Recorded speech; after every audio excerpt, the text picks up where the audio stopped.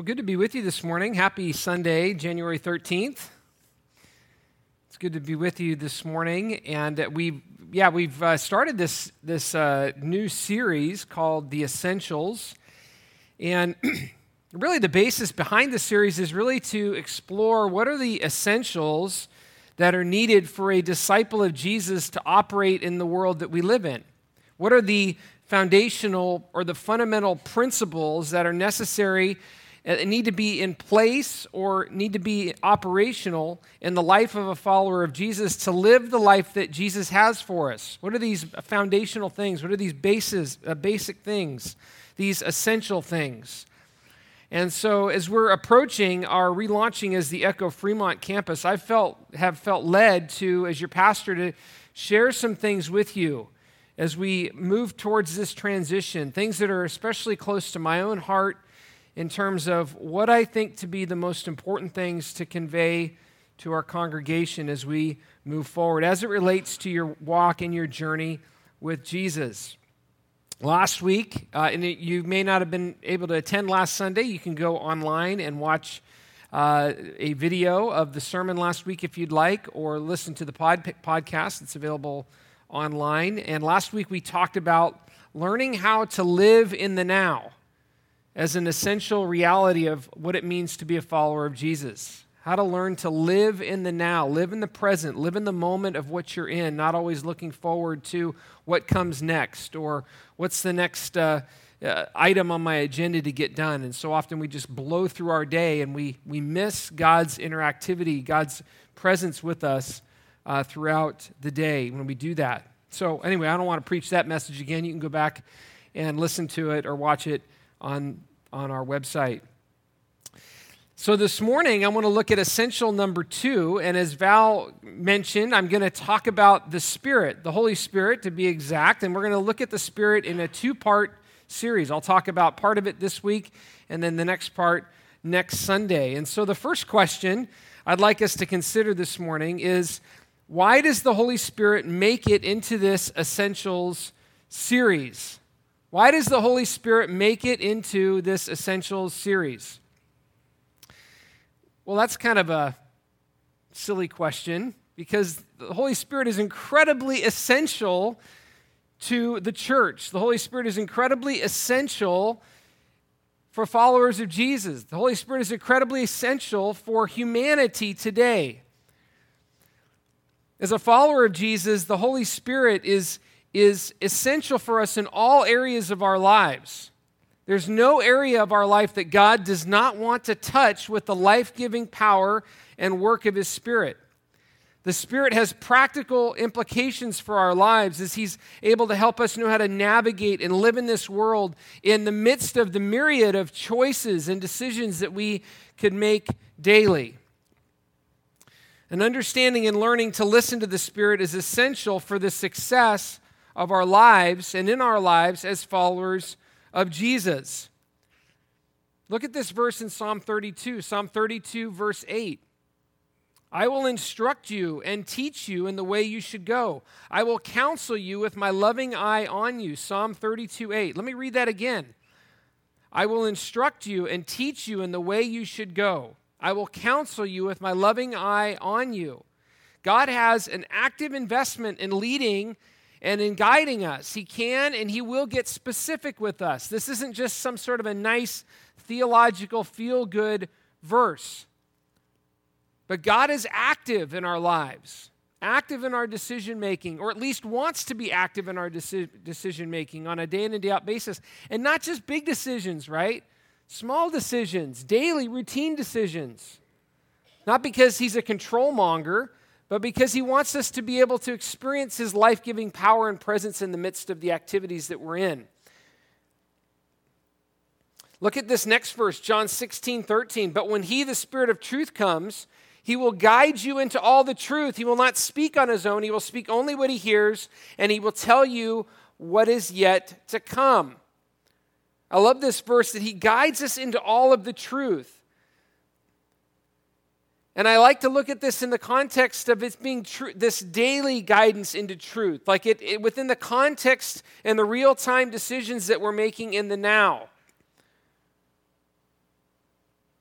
A lot of times we live life and we don't know exactly the right decisions to make at the right times, right? And we don't always know that the decisions that we're making, what does God think about this decision? Is this an important decision to him or not? The Bible doesn't seem to tell me or prescribe for me an answer to this particular decision, right? For example, do I put this much money into my retirement account or this much money?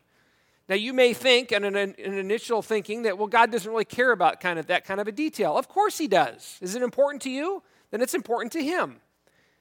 And God has something probably to say about that, wants to guide you and instruct you in decisions like that, wants to lead us into truth, contextual truth based on what we're living in and what we're doing. So not only does he instruct us and teach us in the ways that we should go and guide us with his eyes on us, but he wants to guide us into truth in our daily decisions and our daily tasks. And then in Acts chapter 13, verses 2 and 3, while they were worshiping the Lord and fasting, the Holy Spirit said, "Set apart for me Barnabas and Saul for the work which I have called them." So after they fasted and prayed, they placed their hands on them and sent them off. And here what you see is that the Spirit of God gave specific direction. Very specific direction and decisions to be made. Very clearly communicated to the early church in this context what he wanted the leaders to do. Almost like a physical person speaking words to somebody in their presence. And so learning to listen and to hear and to respond to the voice of the Holy Spirit is essential for us as followers of Jesus. God wants to have an active investment in our lives.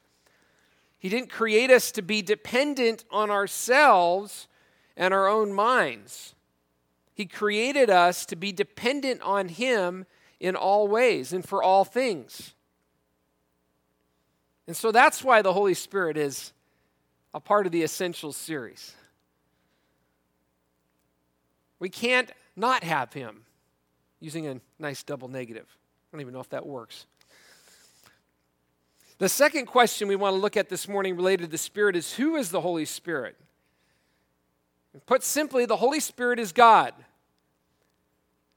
The Holy Spirit is not the third most important person of God. It's not the lesser of the three, not the lowest on the totem pole. The Holy Spirit is equally God with the Father. Yes, God the Father, the one that shows up so much in the Hebrew Scriptures that led and guided the Israelites through the wilderness. The Holy Spirit is just as important and valuable as the physical manifestation of God in the flesh in Jesus Christ walking this planet. Jesus is not more important than the Spirit. The Spirit is not more important than the Spirit. God the Father is not more important of either of the two. They are all one expression, one visual and cosmic understanding of who God is, the triune nature of God, fully present, fully active. It says in Genesis chapter 1, verses 1 and 2, the Spirit of God shows up at the very beginning of the account of creation. In the beginning, God created the heavens and the earth was formless and empty, and darkness was over the surface of the deep, and the Spirit of God was hovering over the waters. God's Spirit was active and here and present at the very onset of creation. Jesus also says that when he left, that he would send his Spirit to be with us. I love this progression of the ways in which God reveals himself. God reveals himself primarily as the Father, with different scatterings of the Spirit's influence in the Hebrew Scriptures, but primarily as God the Father. And then we see God the Son, Jesus, come on this planet. And Jesus, for about 33 years or so, was the focal point of God's incarnation, God's manifestation among his people. And then Jesus even communicates that it's essential for him to leave, because if he doesn't leave, then the Spirit is not then given and poured out on his people. So he says here, what's that next verse there that we have? There we go. John 14, 15 to 17. If you love me, keep my commands, and I will ask the Father, and he will give you another advocate to help you and be with you forever, the Spirit of truth. The world cannot accept him because he neither sees him nor knows him, but you know him, for he lives with you and will be in you. So who is the Holy Spirit? The Holy Spirit is God. And what's even more profound is that the Spirit of God resides and dwells in his people. Like, that's crazy. I mean, we if you've been a Christian for a while, or you kind of understand that concept, and it's like, yeah, I get that. That's a good theological concept. I get it. But if you think about the realities of that, the implications of that truth, it's a profound thing. God has chosen to take up residency in his people. Much like God chose to take different, but in the same context. Think about it this way. God chose to take residency up in the Virgin Mary as a physical baby. And I think there's some imagery there that we can use for this context as well. God has implanted his Spirit in us.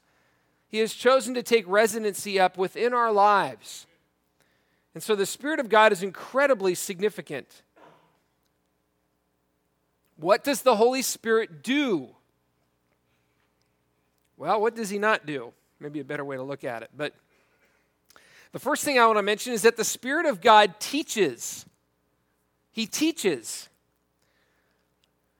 Now, most often this is done within the context of reading and processing the Scriptures. Again, I want to encourage you. I'm not sure what your habit is and what how your reading of the Scriptures functions today, but I want to encourage you that God wants to interact with you through the Scriptures on a daily basis. So I would encourage you to look for time to continually build in time to be with Jesus in the context of the Scriptures.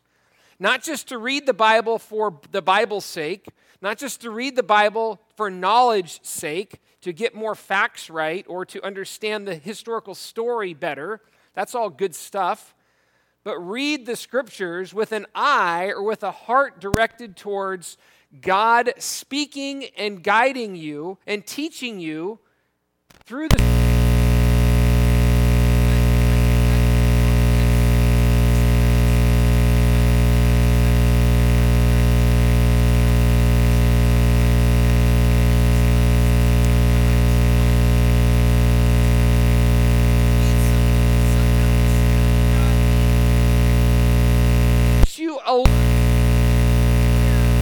reading that has some significance in the context of your life that you're in today. And it speaks to you, it teaches you. God's Spirit leads you and guides you. He illuminates that Scripture. He draws it into direct application for your life. I mean, just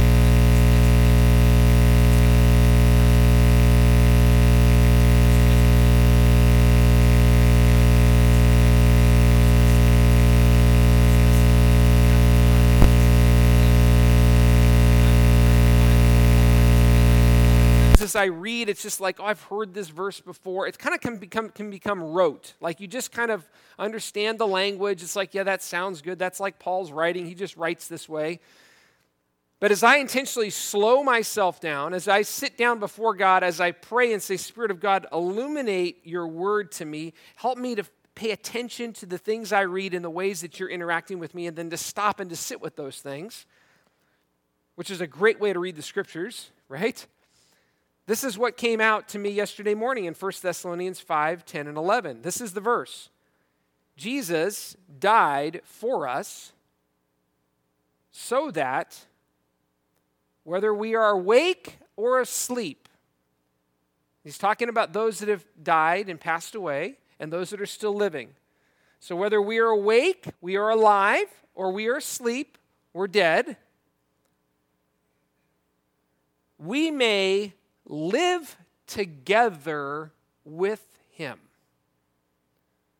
That was incredibly significant to me as I read that.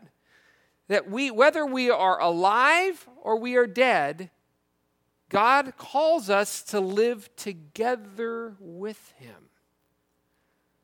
So when someone who's passed along and is gone, they are living together with God in that place. We don't fully understand that because none of us have died here and come back to live again, so we don't know exactly what that feels or looks like.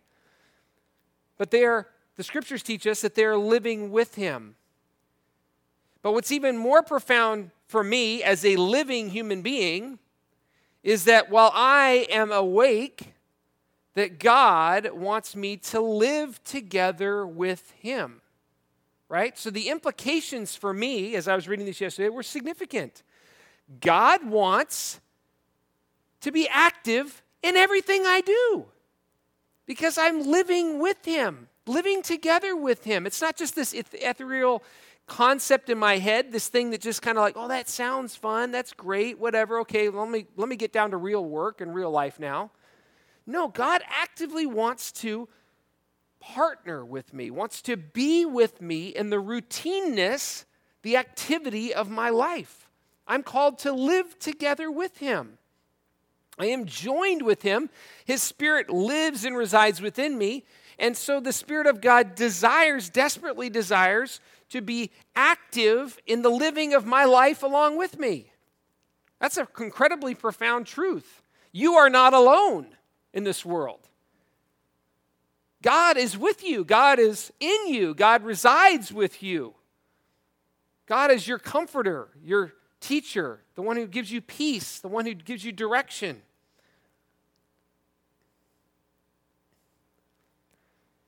So the Spirit of God teaches us. He also speaks, and this kind of relates in the same way too, but a little different. He speaks and he guides. A little different than the teaching one that I just talked about. In my experience, this has been more of an intimate, subconscious type of activity that really comes from a place where we learn to sit with God and learn to listen to him. And that's really hard, but it starts there. He speaks like the way that the Spirit of God spoke in the early church that we read about, and we read about in Acts 13, I think it was, right? Set apart. If you look back at that verse, can we go back to that verse, Greg? I know I'm jumping out of order, but the Acts 13 verse, it's about further back in there somewhere. If you can find it, that's cool. If not, that's all right. I'm going to read it. While they were worshiping the Lord and fasting, okay, worshiping and fasting, there's prayer that's going on in that context. That's what prayer is this lifestyle of interaction with God, whether through worship, whether through fasting. The Spirit said, "Set apart for me Barnabas and Saul for the work for which I have called them." And so they fasted and prayed, placed their hands on them, and sent them off. God speaks and guides, gives us direction out of times of prayer and silence and an ability to listen and to discern his voice in our lives.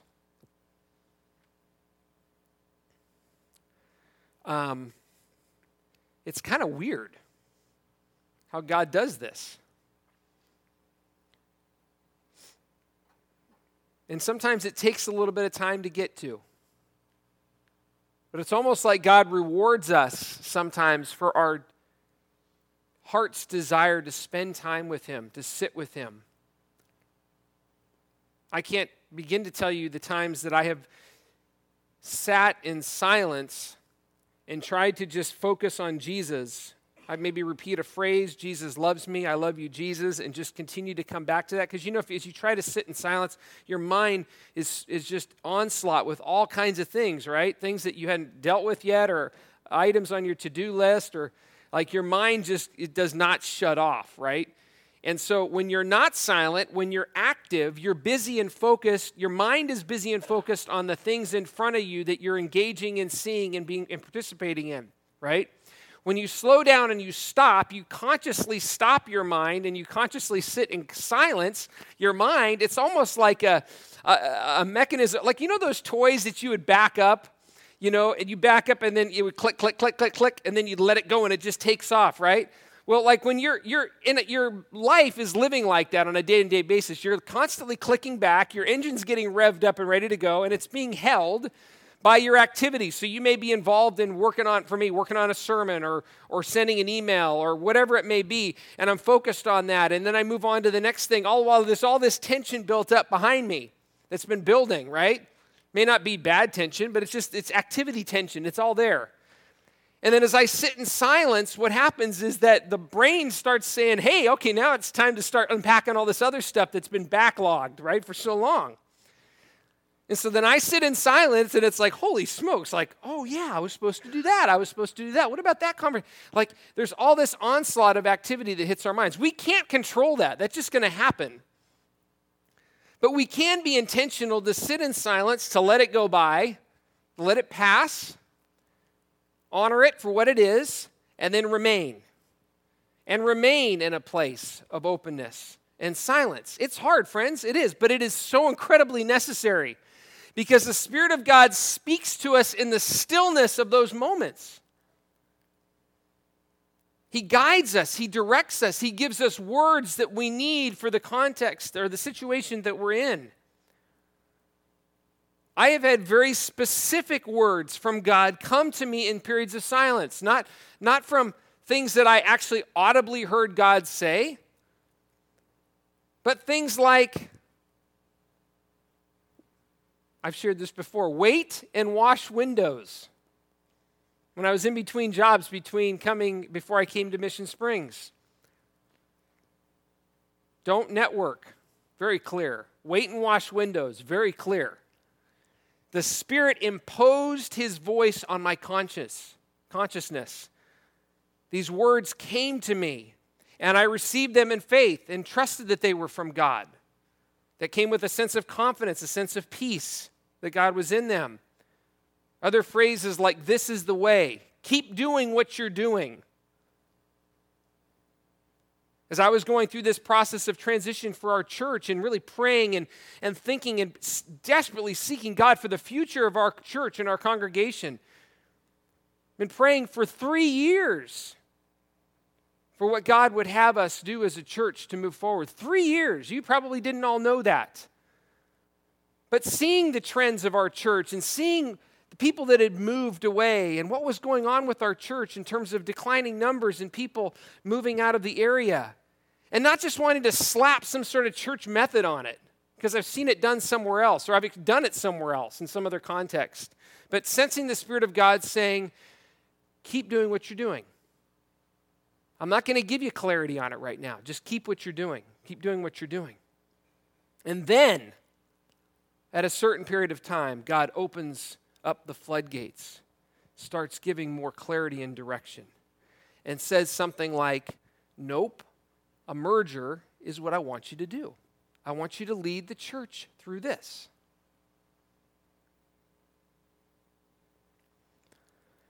So He speaks and He guides, but friends, it comes from cultivating places of listening. It has to happen. You need that for your life. It's hard, but it needs to happen. Because the Spirit desperately wants to guide you and direct you in the things that are important in your life. And He has words to speak to you. But we have to get ourselves in places to listen and to shut down the noise to hear from Him. The Holy Spirit also brings conviction and life-giving comfort. This can happen in a variety of ways. He does this in a lot of different ways as well. My experience with him bringing conviction and life-giving comfort is a lot of times this happens in the context of doing life. So I'll be in activity. I'll be doing certain things, and the Spirit of God will bring conviction, bring clarity. Darren, you're going down the wrong path here. Or He'll give life-giving comfort. Do what you're doing here. You're walking in the right way. You're doing the right thing.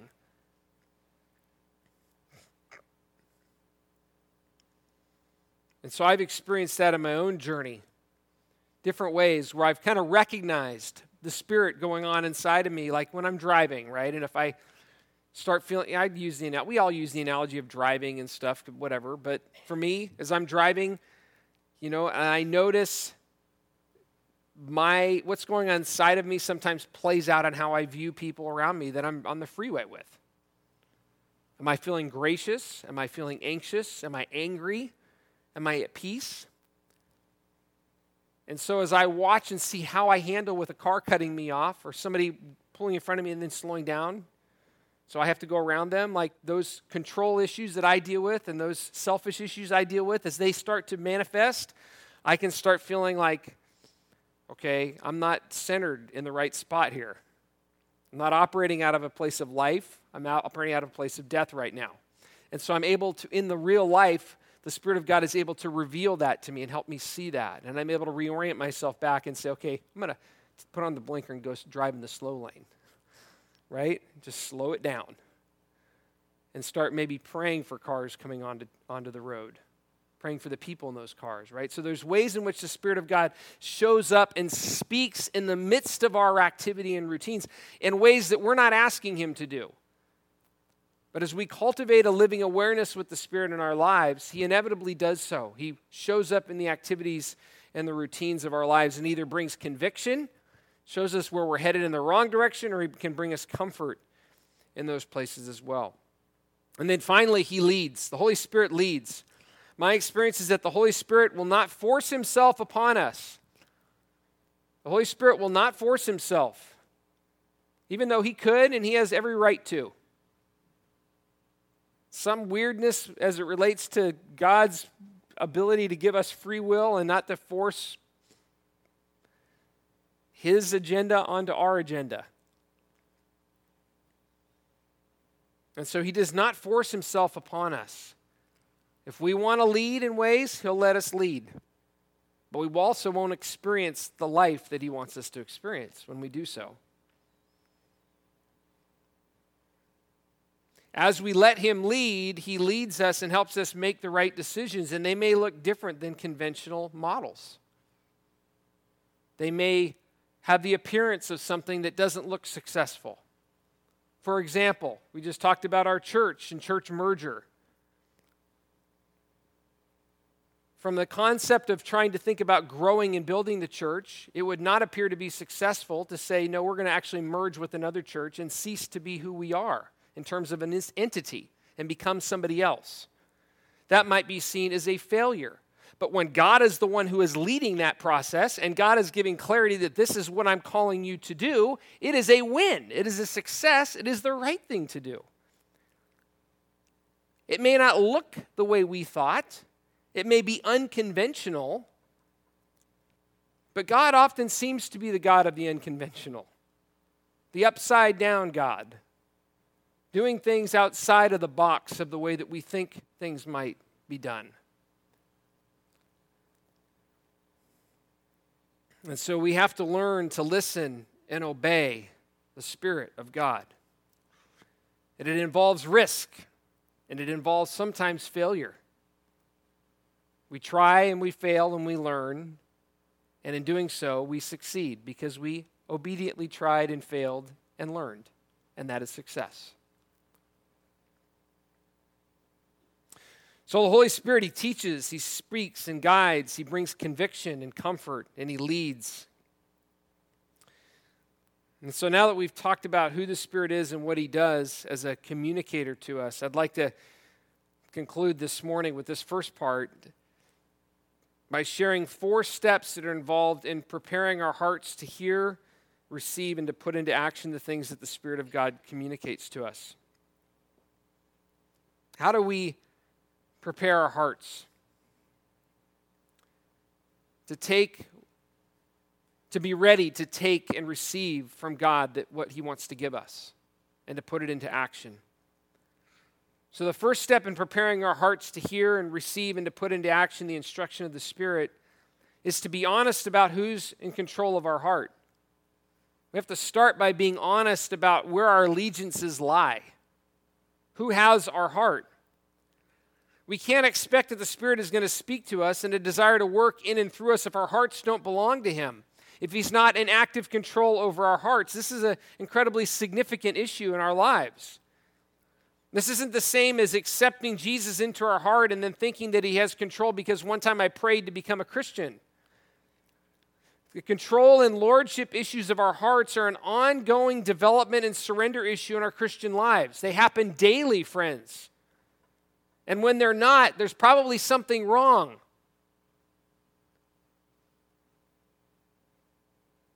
The Bible continually teaches us the need to be continually reoriented to being controlled by the Spirit of God. I want to look at two passages of Scripture that are written to churches. Not written to people who don't know Jesus. These are written to people who are following Jesus, disciples of Jesus, people wanting their lives to look like Jesus. Ephesians 5:18, Paul says to the church at Ephesus, "Do not get drunk on wine, which leads to debauchery. Instead, be filled with the Spirit." Now, wait a minute. If they're already Christians, aren't they already filled with the Spirit? I mean, Darren, you just got done saying that as a follower of Jesus, God implants His Spirit in us. That is true. So in one sense, yes, at rebirth, the Spirit comes in and occupies us.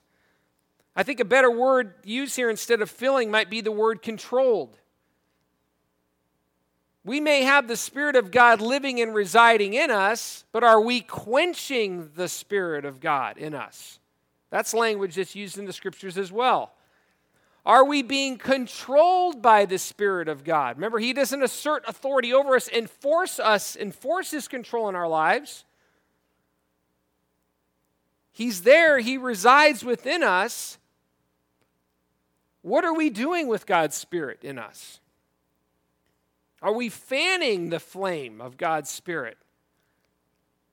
Or are we quenching the work of God? Paul here says, don't get drunk on wine, which leads to debauchery. Instead, be filled with the Spirit. Someone who is struggling with alcoholism is taking in alcohol into their body and is being driven or controlled by the alcohol levels that are flowing through that person's heart and into the rest of their blood system and into their brain, right? There's ways in which behavior changes. That's why you can't drive if your blood alcohol content is at a certain level, because you're not able to think clearly or to focus clearly or to react in the right way. Being controlled by alcohol can lead to lots of negative things, right? Our inhibitions are down. We may be more prone to do things that we know are not right because we're not as concerned. We don't care as much anymore. It can expose a lot of things going on inside of us, a lot of hurt or disappointment or frustration or anger.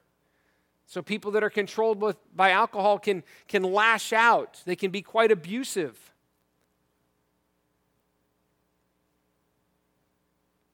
If you've ever drank alcohol, you know that there is a control property that is a part of that your things change about you when you drink. And Paul is saying, this is not so much a verse where Paul is trying to tell us, hey, don't drink alcohol. He's using the analogy of alcohol to talk about the reality of the Spirit. God wants us to be controlled by the Spirit. He doesn't want us to be controlled by consumerism. He doesn't want us to be controlled by prescription medication. He doesn't want us to be controlled by an addiction to comfort and to pleasure. He doesn't want us to be controlled by our own internal understanding of what makes me valuable is how hard I work or what I wear or what job I have. He wants us to be controlled by the central operating system in our lives, which is the Spirit of God. To be continually controlled by the Spirit. If we were to evaluate our lives honestly, would we say that we're living in a place and have a desire to be continually controlled by the Spirit? That's what God wants for us, friends. He wants us to, at the very least, want to be controlled by the Spirit of God. To say, I know maybe that I'm not, and I want to be. I want to be more subject to you and your life-giving control in my life.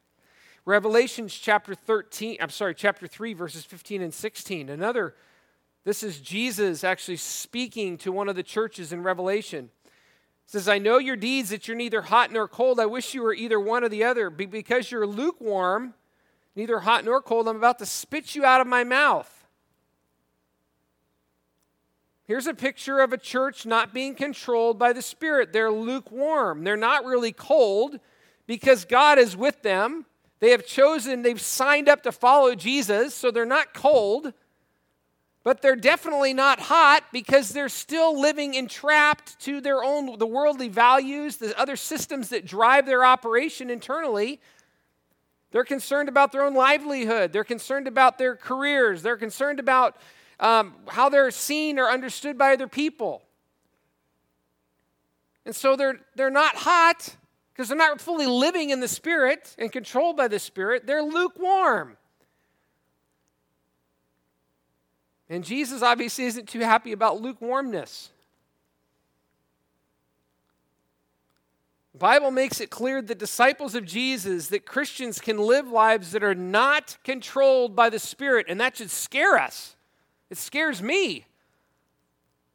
Not because God's rejected me, but because I look at that and say, man, how easy it is for me to live life in a way not controlled by the Spirit, not experiencing God's life for me. How much of life do I live living in death, even as a follower of Jesus? I allow the values of this world or the things that I think are important or the ways that I try to sustain my worship of me, Darren, to be right, to be in control, to have what I want. How much of that drives and motivates me on a day in and day out basis, even subconsciously. God wants to have total control of our lives, not because he's a rule taskmaster, a slave driver. He's good and perfect and wonderful. And he knows that we were created to live in unceasing dependency and reliance on him. After all, friends, in case you didn't know, that's what heaven's going to be like. Living continually in the presence of God, in awe and in reliance and dependence on his goodness and his beauty. That's what we'll be about. And he wants us to begin experiencing that today. And so it's good to evaluate kind of where control is in our hearts right now. Like, this is really important for all of us. Like, what motivates and drives you and gives you a sense of purpose today? Right? What drives your activity? What drives your heart? What has the focus of your heart in your life? What do you give your time and your attention to? How do you spend most of your time? Do you spend most of your time just being busy? Trying to accomplish more things, get more things done? Do you spend a lot of your time in worry? Do you spend a lot of your time focused on just trying to make things more comfortable for yourself or to make more money? Whatever, the list can go on and on for all of us. What has most of our time? Recognize that the Spirit of God wants to recapture for us. Wants us to, actually a better way to say this is for us to recapture his life-giving experience and presence that drives and motivates our days daily. That our hearts exist to be lived in cooperation and conjunction with him. And so everything that we do is filtered through God's Spirit's and presence and activity and involvement in our lives. So we have to be ruthless about this. We have to look. And it goes ups and downs, right? There's times when we feel like we're really trusting God, and there's times that if we're honest, we look back and say, man, I went through a season there where I really maybe worried a ton about things, and God was gracious to me in that place, right? But he wants me to learn to maybe trust him more with those things that I can't really control. After all, why worry about tomorrow? Tomorrow's got enough to worry about for itself, right? Each day has enough trouble of its own. Learn to walk with Jesus within the day that you're in. I know that's easier said than done, right? Because we all think about the future. We think about things we can't control. But this is a journey, right? Life is a journey. And I wouldn't be doing my job as your friend and as your pastor to help reorient you as I'm doing for myself to reorient us back to what God sees as important. Come back to places of dependency and reliance on him. for everything. And so that involves being honest about who's controlling our hearts. Who's in control? So do an assessment. Ask for God's grace. He's not up there looking to beat you with anything. I want to give you freedom, Darren, in this area because you've been being controlled by this. This is driving your activity, your mind, your emotions, your energy. It's not healthy. It's not life-giving. It's not of my spirit. I want to give you more of me and less of that.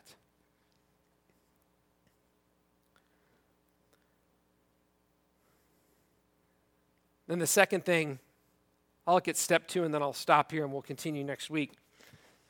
So the first step involved in preparing our hearts to hear, receive, and to put into action the things that God wants to say to us is to be honest about who's in control of our heart. Just have an honest assessment. The second step is to resolve to pursue a clean and devoted heart. That's kind of a natural outflowing of part 1. Resolve to pursue a clean and devoted heart. God wants to use pure and clean hearts. It's not that you're supposed to be perfect. None of us are perfect. Our hearts will never completely be perfectly clean and devoted all the time. But is there a humility and a brokenness within us that says, I want God's heart to be my heart. I want my motivations to be God's motivations. I want to see transformation in my heart and my life that looks like that. And so it's an issue of humility and honesty and a desire to have a heart that's pursuing God relentlessly that matters. 1 Samuel 16:7, the Lord said to Samuel, and he was looking at potential kings for Israel. Don't look at that guy, I'm going to paraphrase, right? Don't look at that guy over there that's handsome. He's got pecs of steel. He's really strong, good looking. All the ladies love him. He's a good leader. He can command an army. He looks like that's got to be God's chosen person because he's got it all together on the outside. Don't look at those things because God doesn't look at those things. God doesn't look at the exterior, doesn't look at the things that people look at. People are focused on outward appearances, but the Lord looks at the heart. He looks inside a man and a woman. His eyes search to and fro among the earth, looking for people whose hearts are devoted to Him. That's what matters to God. A pure and clean and devoted heart is probably one of the greatest things that you could ever give yourselves to in this whole entire 80 years plus or less that you live on this planet.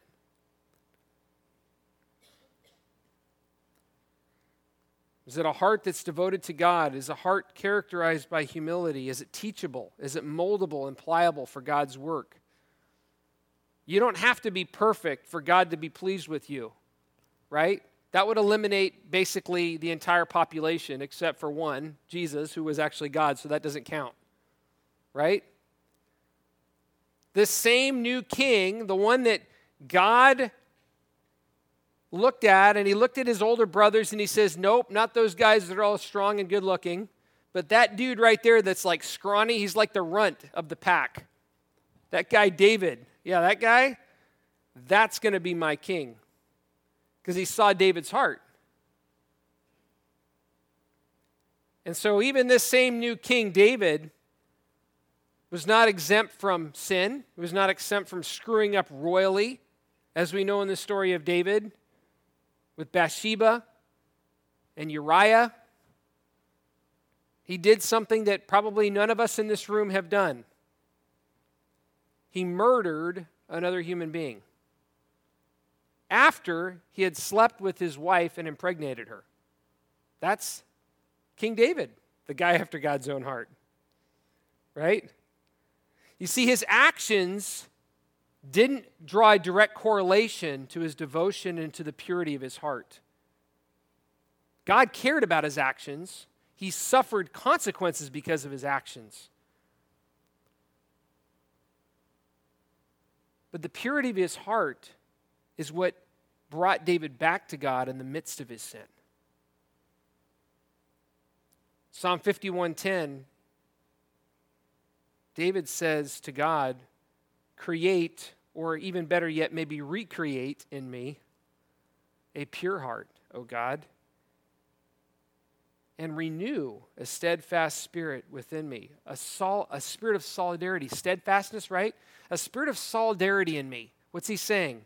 Create it, give me a new heart, recreate my heart that's devoted to you, and renew a dedicated and devoted spirit to you alone. That's what he's asking for, he's praying for, because he recognizes he had it.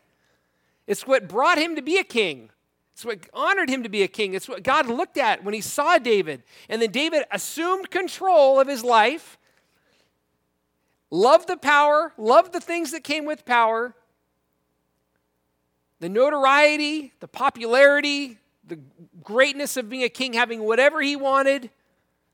He had it all, went to his head, thought he was able to do anything. He screws up royally. Nathan calls him on his sin. He experiences a dramatic consequence because of it. Basically loses the leadership of his sons and the death of one of his sons. And yet he comes back and he says, not only did I screw up royally, but he says, God, would you recreate in me and give me a steadfast heart and spirit for you again? This is a beautiful story of redemption.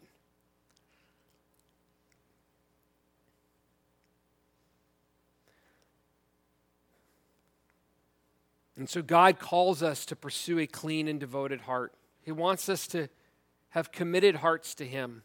When we screw up, when we make mistakes, because we will, we all do, how do we come back to God? Do we reorient ourselves? Do we ask for him to recreate in us a clean heart, a pure heart, and a resolved, steadfast spirit that is focused and intent on worshiping, following, and living with him above all else? That's what David models for us. That's the kind of heart that God is looking for. And I'll stop there. Jesus, thank you for this morning. Thank you for your Spirit. Spirit, I'll pray directly to you. Thank you for moving and working in our lives. Thank you for being present. Thank you for giving us life and hope and healing. And I will confess that I live in a battle, as I know many of my friends here, we live in a battle where we are living in a new creation body, new creation life, and yet we still live within a world that is surrounding us with death, a world that surrounds us with an addiction and a propensity to live for ourselves first over anything else. And we know that we live in that tension, that we're fully yours, and yet we still drag around this ball and chain of sin and death that just kind of still trips us up and still takes our energy and our focus. And so, Jesus, thank you for being, or Spirit of God, thank you for being patient with us. Thank you for loving us in those places, and thank you for continually redirecting us back to you and to what's important. Thank you for your Spirit who continually convicts and challenges and gives us comfort and teaches and guides and directs us. Would you keep us as your people open and pliable with open hearts to be used by you, to be transformed by you? We know that it is only in you and through you that we can truly experience life. Nothing else compares. And so we ask for your help, your continued direction and guidance and strength and support in our lives. In Jesus' name, amen.